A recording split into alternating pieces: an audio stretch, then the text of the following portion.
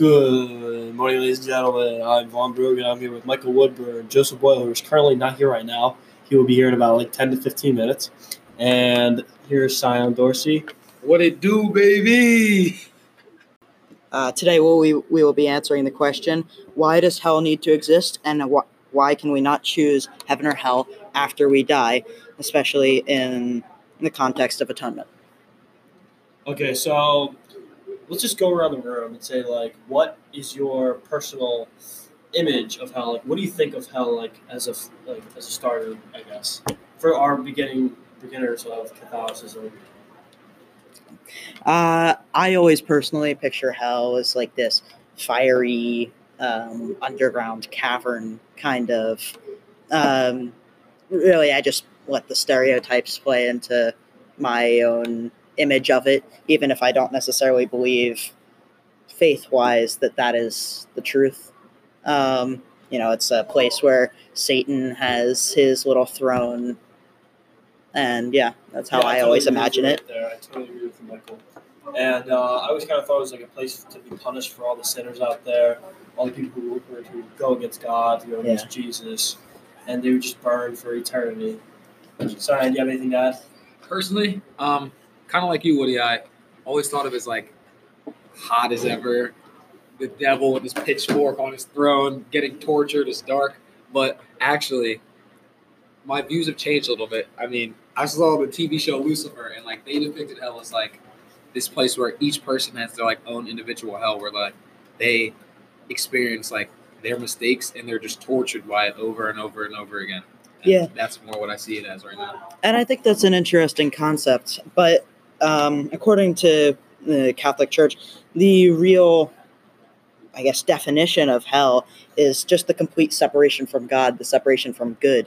And so even though it might seem like every person would have their own personal hell, the hell for a spiritual person, which all of us are, is to be completely separated from God. And I think so that's in a way right, but also, we are without God forever if we hit hell.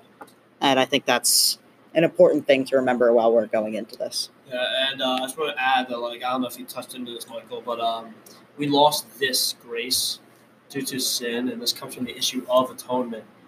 You're referring to sanctifying grace, of course. Yes.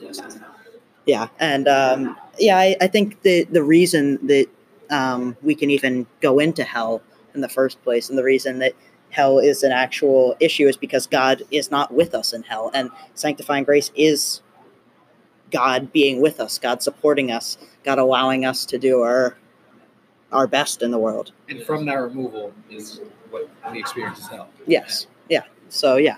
And another question we want to bring to the table is, does hell exist? Do you guys have anything to add to this? Right? Can you guys answer this question for us? I would say prior to looking into this, I always kind of felt like hell was the scary punishment for evildoers. The church was saying, don't do that or you go to hell.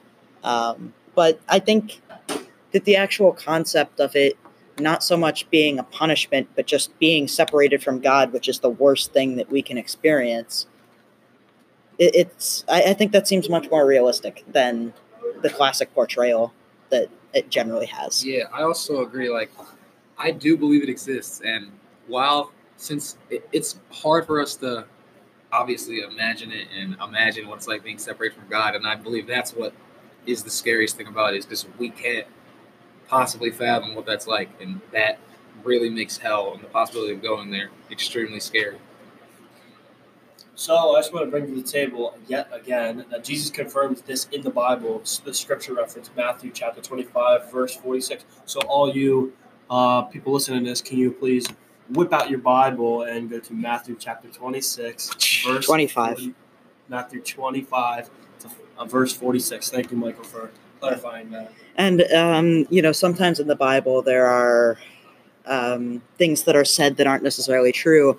Like the story of Adam and Eve, while maybe not exactly factual, is more of a story of humanity as a whole.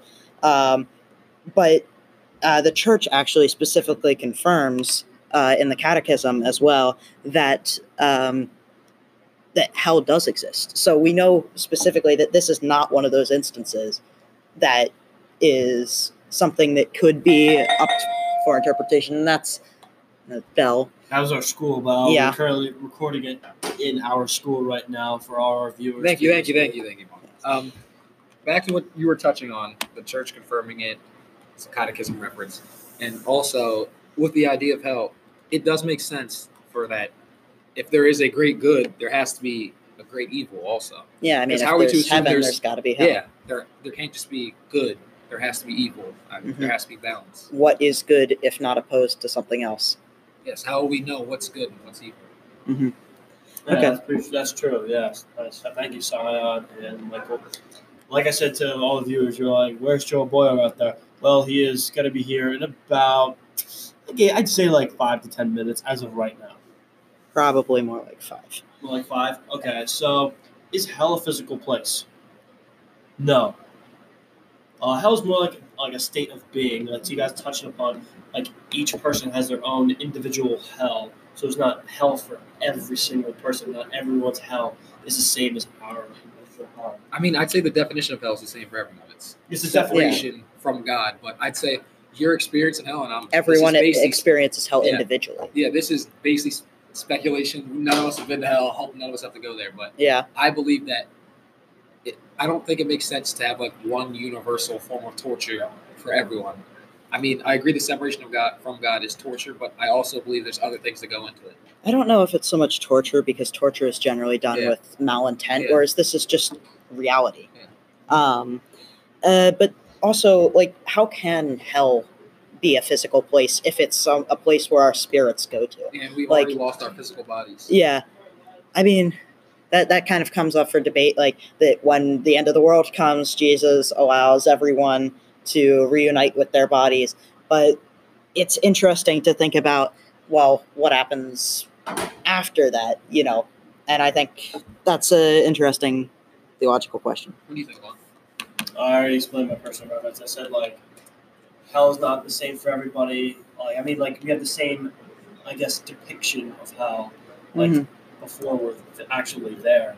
But once we get there, hopefully none of us get there. It's poorly worded on my part. Okay. It's going to change.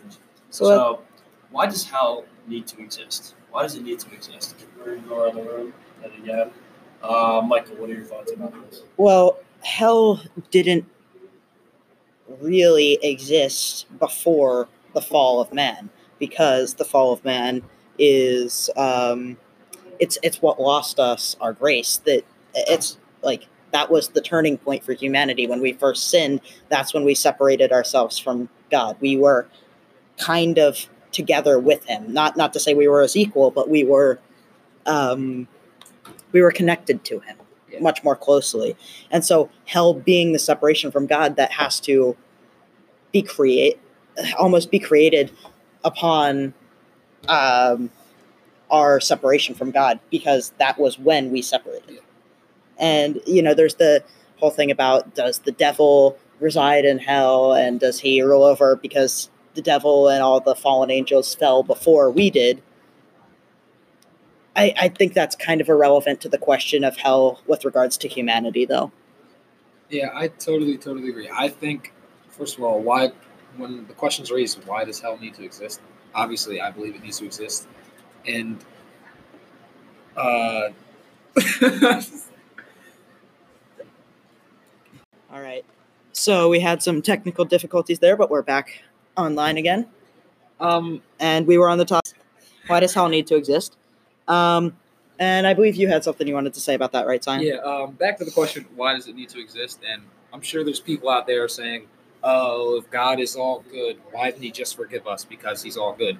And it's my personal belief that you can only be given forgiveness if you ask for it. Because if one person forgives you and you're truly not sorry for what you've done, then that's not forgiveness. Yeah, sorry, you're absolutely right. I just like to say, like, I mean, if you did something wrong and you're expecting forgiveness, but you don't ask for it, it's just simple etiquette, I guess you could say. Like, you have to apologize for something you did that's wrong. You can't just expect forgiveness.